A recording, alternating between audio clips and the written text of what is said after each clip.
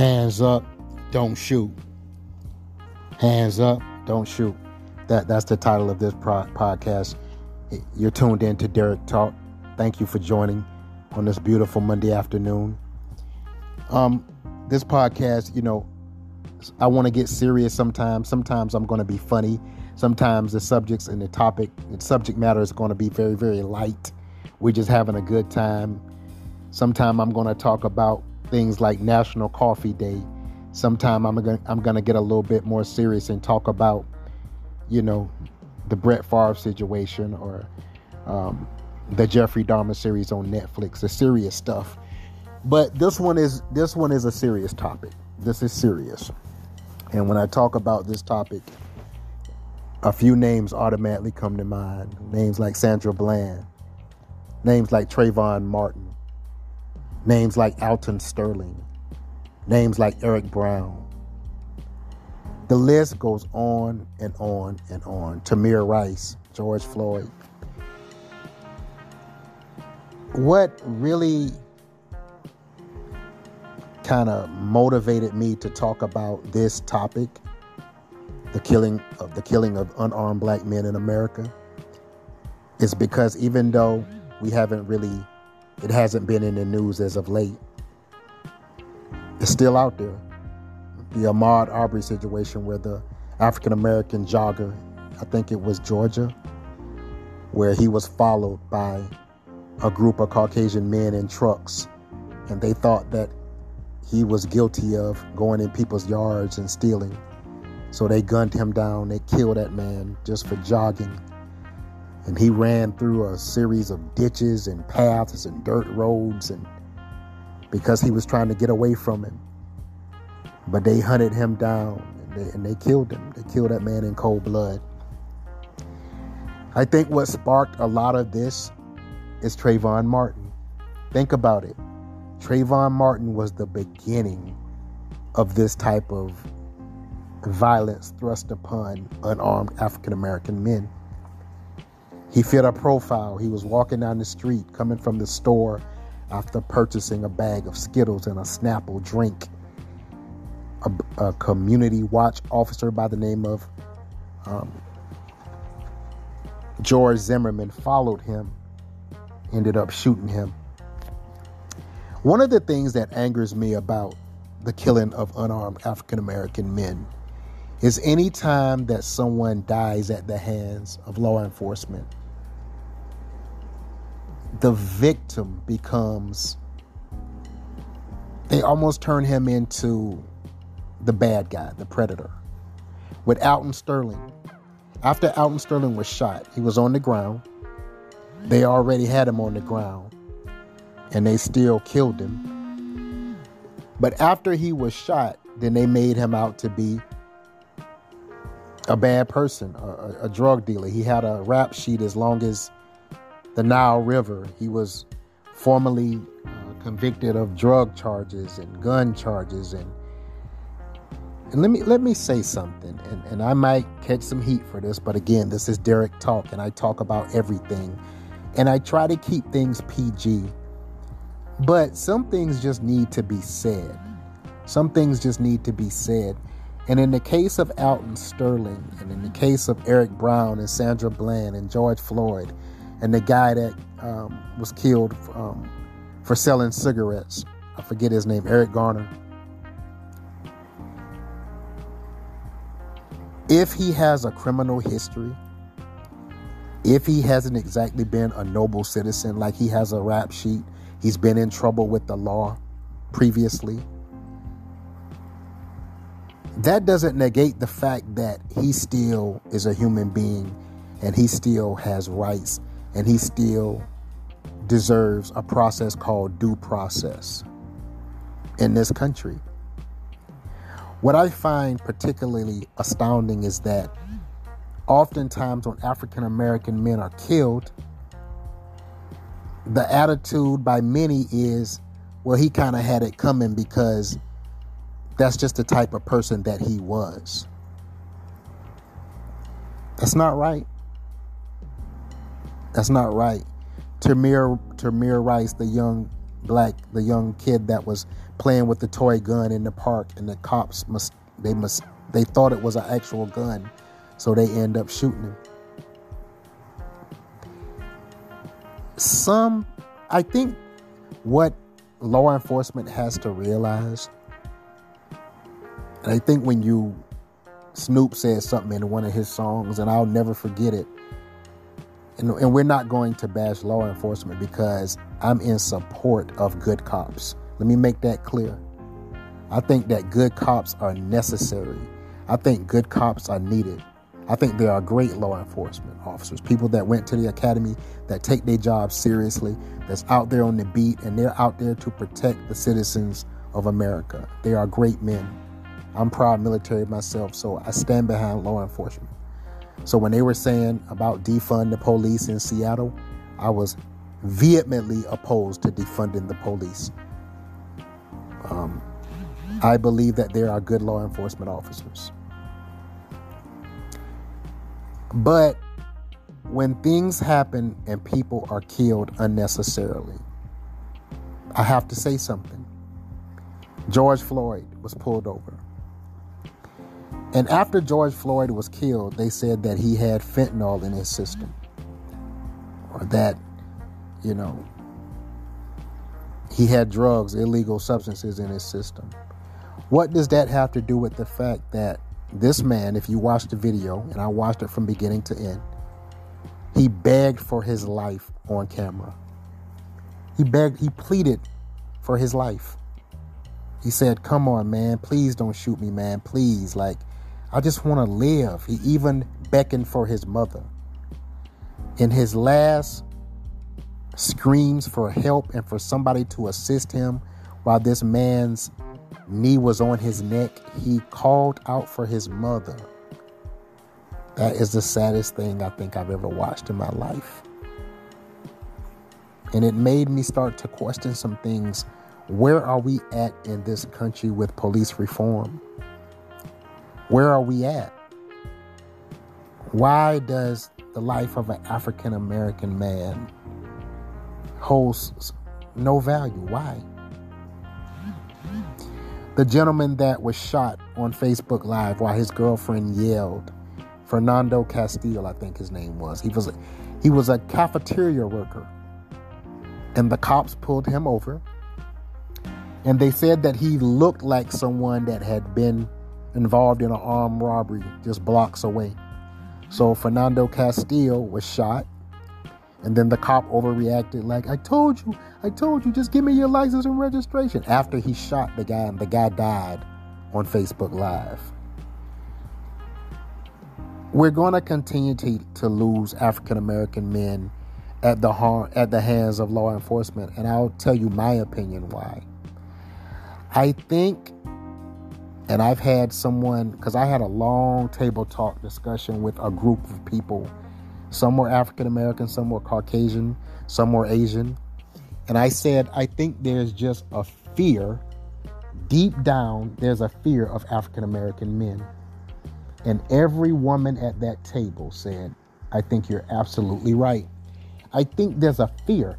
I think when a law enforcement officer pulls a car over and the windows are tinted and he suspects that those are African American men, he's afraid for his life. He's afraid for his life because when he was coming up in Texas or Idaho or, Arizona or wherever he's from, all he saw was negative depictions of African American people on the news. They're bad people. They steal. They rob. They're dangerous. They're thugs. In his mind, black men are dangerous because that's all he knows. You get an officer from Idaho, from some small town, most of his buddies probably aren't African American. He doesn't know anything about African American men, African American people. I was in the Navy with women who said that they only had one black person in their high school.